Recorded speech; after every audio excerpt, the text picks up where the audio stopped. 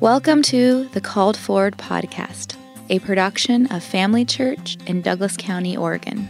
This is a place for disciples of Christ to discuss the real challenges of living out our faith, loving well, and being people helping people find and follow Jesus in a difficult world. I'm your host, Crystal Cunningham. All right, we're back at the Called Forward podcast, back with Paul and Will from the Sutherland campus and the Green campus, two of our campus pastors. This is in Southern Oregon, by the way. Those of you listening outside the region and you're saying, what are these people? And we are in basically the most beautiful place in the world. Right. Right after Hawaii. Get here. Well, yeah. Get here right now. Yeah. Your life will be better. Today we're going to talk about how do we love people and be kind when we're under stress. So what was sent? I'm going to read what was sent to me. The challenge of loving others when under stress. And then we get in this and you said loving others and being kind. I was like, whoa, hold on. That's a totally different conversation. Really? Yeah, they are. Yeah, because, how so? Well, one of the things you said, the question is how do you love others when under stress? And I was, I would like to know, how do you love others when things are fine first? You know, and then when you just talk about kindness, I was like, okay, now I'm getting like, okay, all the emotions are going, how do I still keep my voice calm? And I feel like that's only one tiny layer of loving others, because I want to know first, like just real quick hit from each of you. What does it mean to love others well when things are fine? So before any crisis comes. That's a good question. Well, I find one of the places that really kind of pushed me back and made me realize that sometimes I define being nice as being loving, which is not always the same thing, is somebody had us do an exercise where we went through 1 Corinthians 13, and it's this nice poetic thing that everybody uses at weddings, and love is patient, love is kind, love doesn't keep a track of wrongs. And they said, now put your name in there. Paul is kind, Paul is patient, Paul doesn't keep track of offenses. And it was, again, that place where the scripture says things so strongly that we have a tendency to blunt. And when I looked at that, I thought, okay, that is the universally acknowledged biblical picture of what love is. And that is not what I do. And so I think that's a great place to start, is to go back to those qualities and say, if you really are loving, then these are the characteristics of it. Yeah. So here we are, and all of a sudden the podcast has a challenge for us to go. So if you're listening, here's what I want you to do. On our Facebook page right below this, or in whatever social media format you're looking at us with, I want you to type out which of those things from 1 Corinthians 13 is striking you as the thing that needs the most adjustment. That's good. There's a long list there of needed help. As I think about this, in terms of under stress or just under regular times, how do we love others when things are fine or not? I think that it really has to come to value what they value. So what it means to love Paul Glazner well is different than what it means to love my son well, or different than what Ed needs. Yeah. Different than what... pick a friend. My friend Daniel needs something very different than what Paul needs. And so to love others well, I think you have to know them. Yeah, I'll add a little spin to that, because I think I was going to say it's very similar to like understand them is like loving them. The value one is a little bit of a hot button word for me, because I actually, in my marriage, that's been a big thing for us, me and my husband and I, Ken, we really have different values. And we actually came to the conclusion that, like, I don't value the same things he does, but to understand and respect each other, that it's really hard to, you can't really change your values, what you really value, but you can respect and love and understand the other person's values. Here's what I would say, though. I think you can value their values. Yeah, it's a good way to say it. Doesn't necessarily mean that it becomes your value. They may over time. Yeah. But I think that's a really important aspect of loving others well. And I think, as you said, loving others well in difficult or in stressful times. And it's like, well, when it's fine, man, I don't know that you're going to do it well when it's stressful if you haven't practiced when it's fine. Yeah, that's assuming something. Yeah. I was thinking, related to this very same idea, is that it usually comes out in how you listen. If somebody's talking to me about fishing, and that's something I really enjoy, then I'm all over the topic, and we'll shoot back with them, and we'll ask questions, and let's explore this some more. If it's a topic that I don't care anything about, then I can use Will's line, like, the length of this conversation has outlasted my interest in it. That was actually from Aaron Sorkin in The West Wing, so proper, get the props. Okay, and I think that's been wonderfully freeing in some ways to me, to realize that there are people that understand and love things that I don't even know about. Mm-hmm. And if I'm going to love them, I'm going to listen to what it is. Then you're interested in map making. You're interested in, finding agates and doing something with them. You're interested in whatever. Yeah. And it's a great way to build bridges to people and to start building relationships. The side benefit is you learn a whole lot of things about stuff you never knew anything about, and some of them do become interesting to you. Yeah. You know what I'm hearing you're saying is latching onto whatever the interest of the other person is. Yeah, and I think we often are looking for somebody else to build the bridge. And that's part of learning to get to know them and of learning to value what they value is listening to them. And even take it to the spin of learning why they get passionate about something or frustrated, because often almost always, that's back to a value and emotion they feel that could be completely different than the way that you feel. But I find it helps me if I ask questions and try to figure out why they feel that way, because that takes away from it just being us clashing in our perspective. You said listen, and what I thought was interesting is you went immediately to what the interest was, and you even said the word shoot back. Mm-hmm.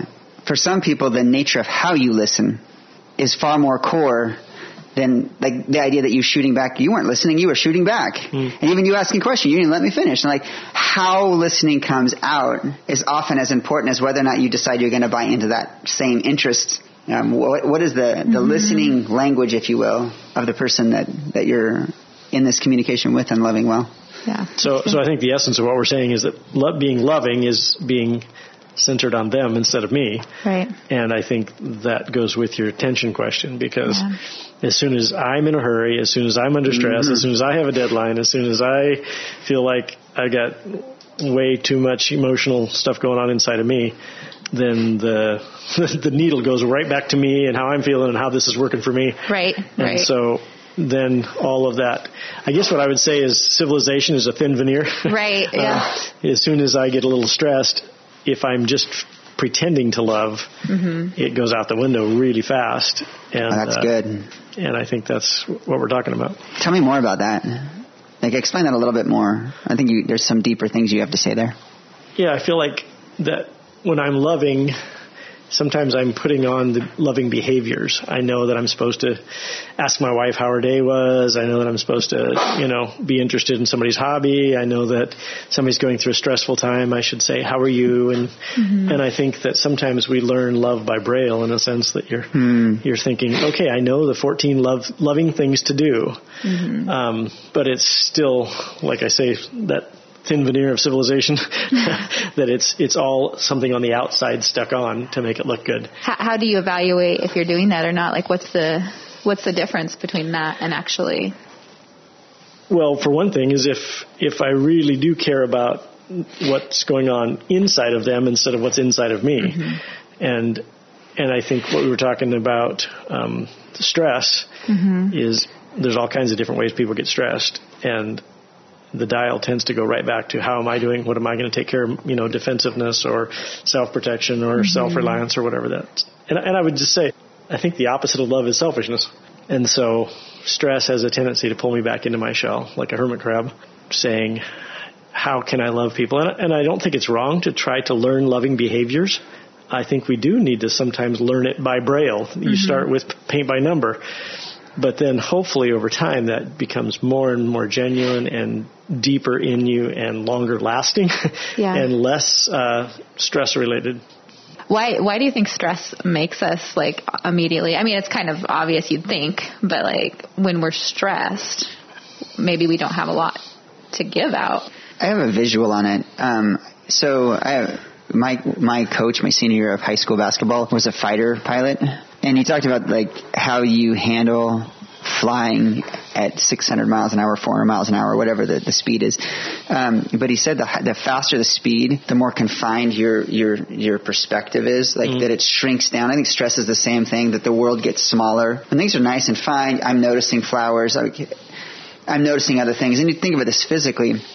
When my body receives stress in the form of pain, like let's just say you're walking along and you hit your pinky toe on the coffee table. Just think of the pain there. How's your elbow feel? It's fine, but you don't notice. All you can think about is this one thing. And what I notice is when loving someone else in times of stress, I don't even see them. I'm so confined to this small little section of the world that I just walked by Paul. I just walked by Crystal. Oh, there was Jordan. I didn't stop and say, hey, how are you? And if I did, I wasn't able to even process. Didn't care. So I think for me that idea of the confining, the constricting of my ability to even see, I can't see people to love them when stress is high. My question on like a functional level is that something that you can just switch and say, oh, I'm being stressed and not being kind, but like there has to be some work to even have that capacity, I guess is what I'm thinking about right now, is that I can't just switch it on and be like, I need to be kind now if I'm truly stressed. I got to do something or have some kind of mechanism to take care of myself so I can even have that outward focus. Sounds like you're talking about putting the oxygen mask on yourself. Yeah, exactly. Yeah. Yeah, and I do think you can fake it for a while, but that certainly doesn't last in your family. Mm-hmm. And, maybe you can be polite to strangers on the street, but when it comes down to who you live with, and I agree, you have to kind of do the hard work of saying, what am I afraid of? And I think what you said about the fighter pilot is that maybe we just live at way too, Mach 2, we're going way too fast, and when you're going too fast, people become pieces on the chessboard. It's easy to see people as either part of your objective or as a impediment to your objective, but you don't see them as people to be cared for and loved. For me, I know that's one of the big triggers is when I'm just going too fast. Yeah. I know some of the unfortunate things for me is that I've experienced is I haven't realized how stressed I was until I had that moment where I treated someone badly and it just happened. And so I'm trying to work harder to understand and to be in tune. Beforehand. Yeah, like I am stressed, that I need to deal with this. I just noticed walking down across the street here at the Sutherland campus, I took a deep breath and just smelled something that is something of my history. And it was funny how just taking a deep breath, I was calmer. I was thinking about moments where lessening the stress, slowing down a little bit, being aware that I am stressed is part of that.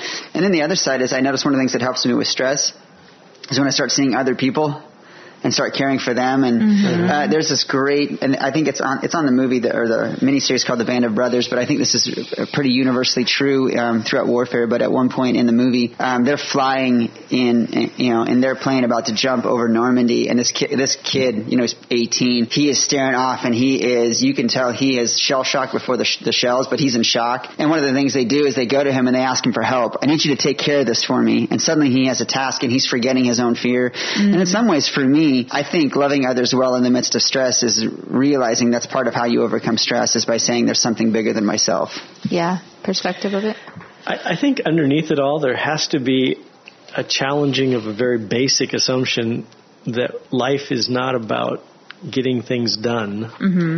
It's about relationships. And I think that at some levels we don't believe that, or at least we start out not believing that I am what I accomplish, I am how much money I make, what kind of car I drive, this is the value of my life. And if I work hard and am productive and successful, then I have good value. If I don't, then I have poor value.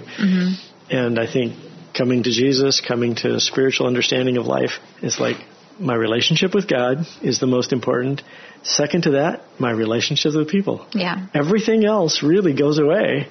And I think to really wrestle with that is the truth. We don't necessarily like it and we don't live like it, but the more that we face into the fact that how I am receiving God's love and how I am giving that to others is really, at the end of my life, that's what's going to matter. That's what's going to count. That's what's important. And to try to keep coming back to that foundational. How are you growing in love right now, either one of you? I know I'm growing in love by being more aware of how I need to give myself space so I can love, because that's what I feel like I had the good intentions. Like I know I want people to feel loved. I do value them, but I didn't have the capacity to do that well. And so I'm actually taking care of myself better so I can love my kids and my family and my coworkers and my friends better. So I've been getting up and I take a walk in the morning because I felt like that being haggard and going fast was a part of that. So I'm doing that. And then I'm trying very, very hard, because I'm a quick reactor, to ask questions and try to see the other person, Question what they're first, saying. Second. Yeah, something I've always knew was right, but it's hard when you're a go person and you want a little bit of a challenger in me, just wanting to move things forward. So I'm trying really hard to get to know the people in my life better by asking questions before I give them my perspective. How about you?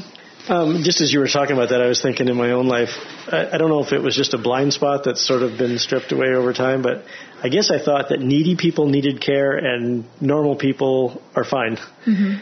And realizing that everybody needs care and checking on people, asking how they're doing, and as part of that blindness is like, I don't need care. I'm fine. Mm-hmm. I'll do all right. Leave me alone. I don't need that. And if it's nice, if it comes, but it's no big deal. So I guess there's just kind of that growing awareness that really God wants us to be loving, mm-hmm. meaning empathetic, listening, caring, checking on people at every level. That it's not just for needy people, it's for everyone, and that I need that too. Yeah. How about you, Will?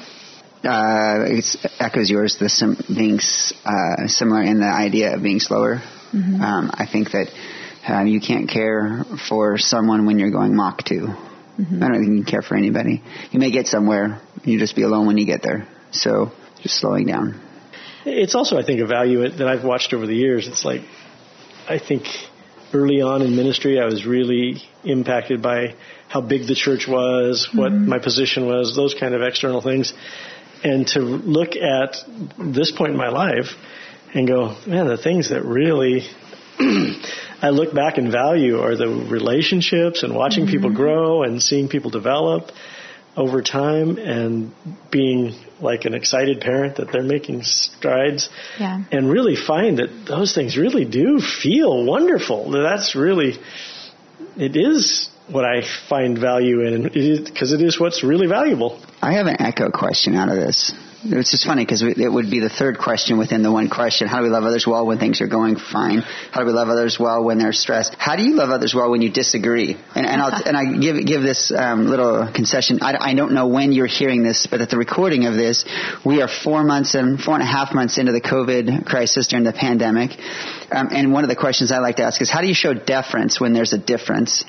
And right now, we are sitting in a room where, because of the size of the table, we are not able to move back far enough. We're probably 4 feet apart. And so, despite the fact that I'm with 2 people I work with all the time, we're all wearing masks to care for each other. We look cool, too. Yeah. All different kinds of masks. Our faces are all very hot. But here's what I want to ask. Like, how do you love someone well when you disagree? Always consider they might be right. That's a great question. I wish I would ask myself that question more before my emotions took over. Before you posted something on Facebook? Yeah, before I react. Said something in a meeting. Or roll my eyes. That's a good question. I think something I've recently had my eyes open to, how valuable it is and how disarming to the whole tension between when you disagree to hear someone's story.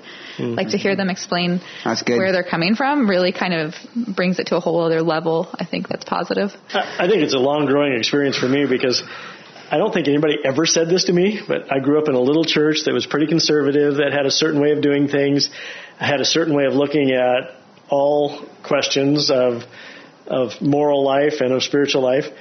And I just assumed that the world was us and them. Like there was this little circle of right people and everybody else was screwed up. And I think over time you can realize that we're all damaged in some way and that there are people that I would never have listened to because we disagree at some basic level that have some really insightful wisdom. And it's like, I could never have learned that if I was never even considering that they could have a valid point. Yeah. So I think part of it is that you, over time, you start realizing that you were so sure of yourself about something that you were wrong about. Yeah. And that when we get to heaven, there's going to be a lot of apologizing. Mm-hmm. And so I think part of it is just to take yourself a little less seriously. Like, I don't think I've got it all figured out. Mm-hmm. But the other side of it is to be an honest learner, to say, like you say, tell me your story and how did you get there? And it's like, and we start talking about different personalities and what works for one doesn't work for another. And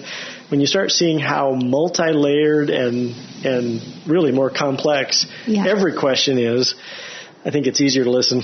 Yeah. So I would say my goal is to not escalate. And mine is probably more imminent okay, so they disagree, and you can see it ramping up. How do I speak in a way that diffuses rather than ignites? That's good. Well, I think the other day you just said in a meeting, Paul, I think you're sounding kind of oppositional there. Which is ironic. Who were you saying? Who was I saying it? Who were you talking to? Crystal. Yeah. So, yeah.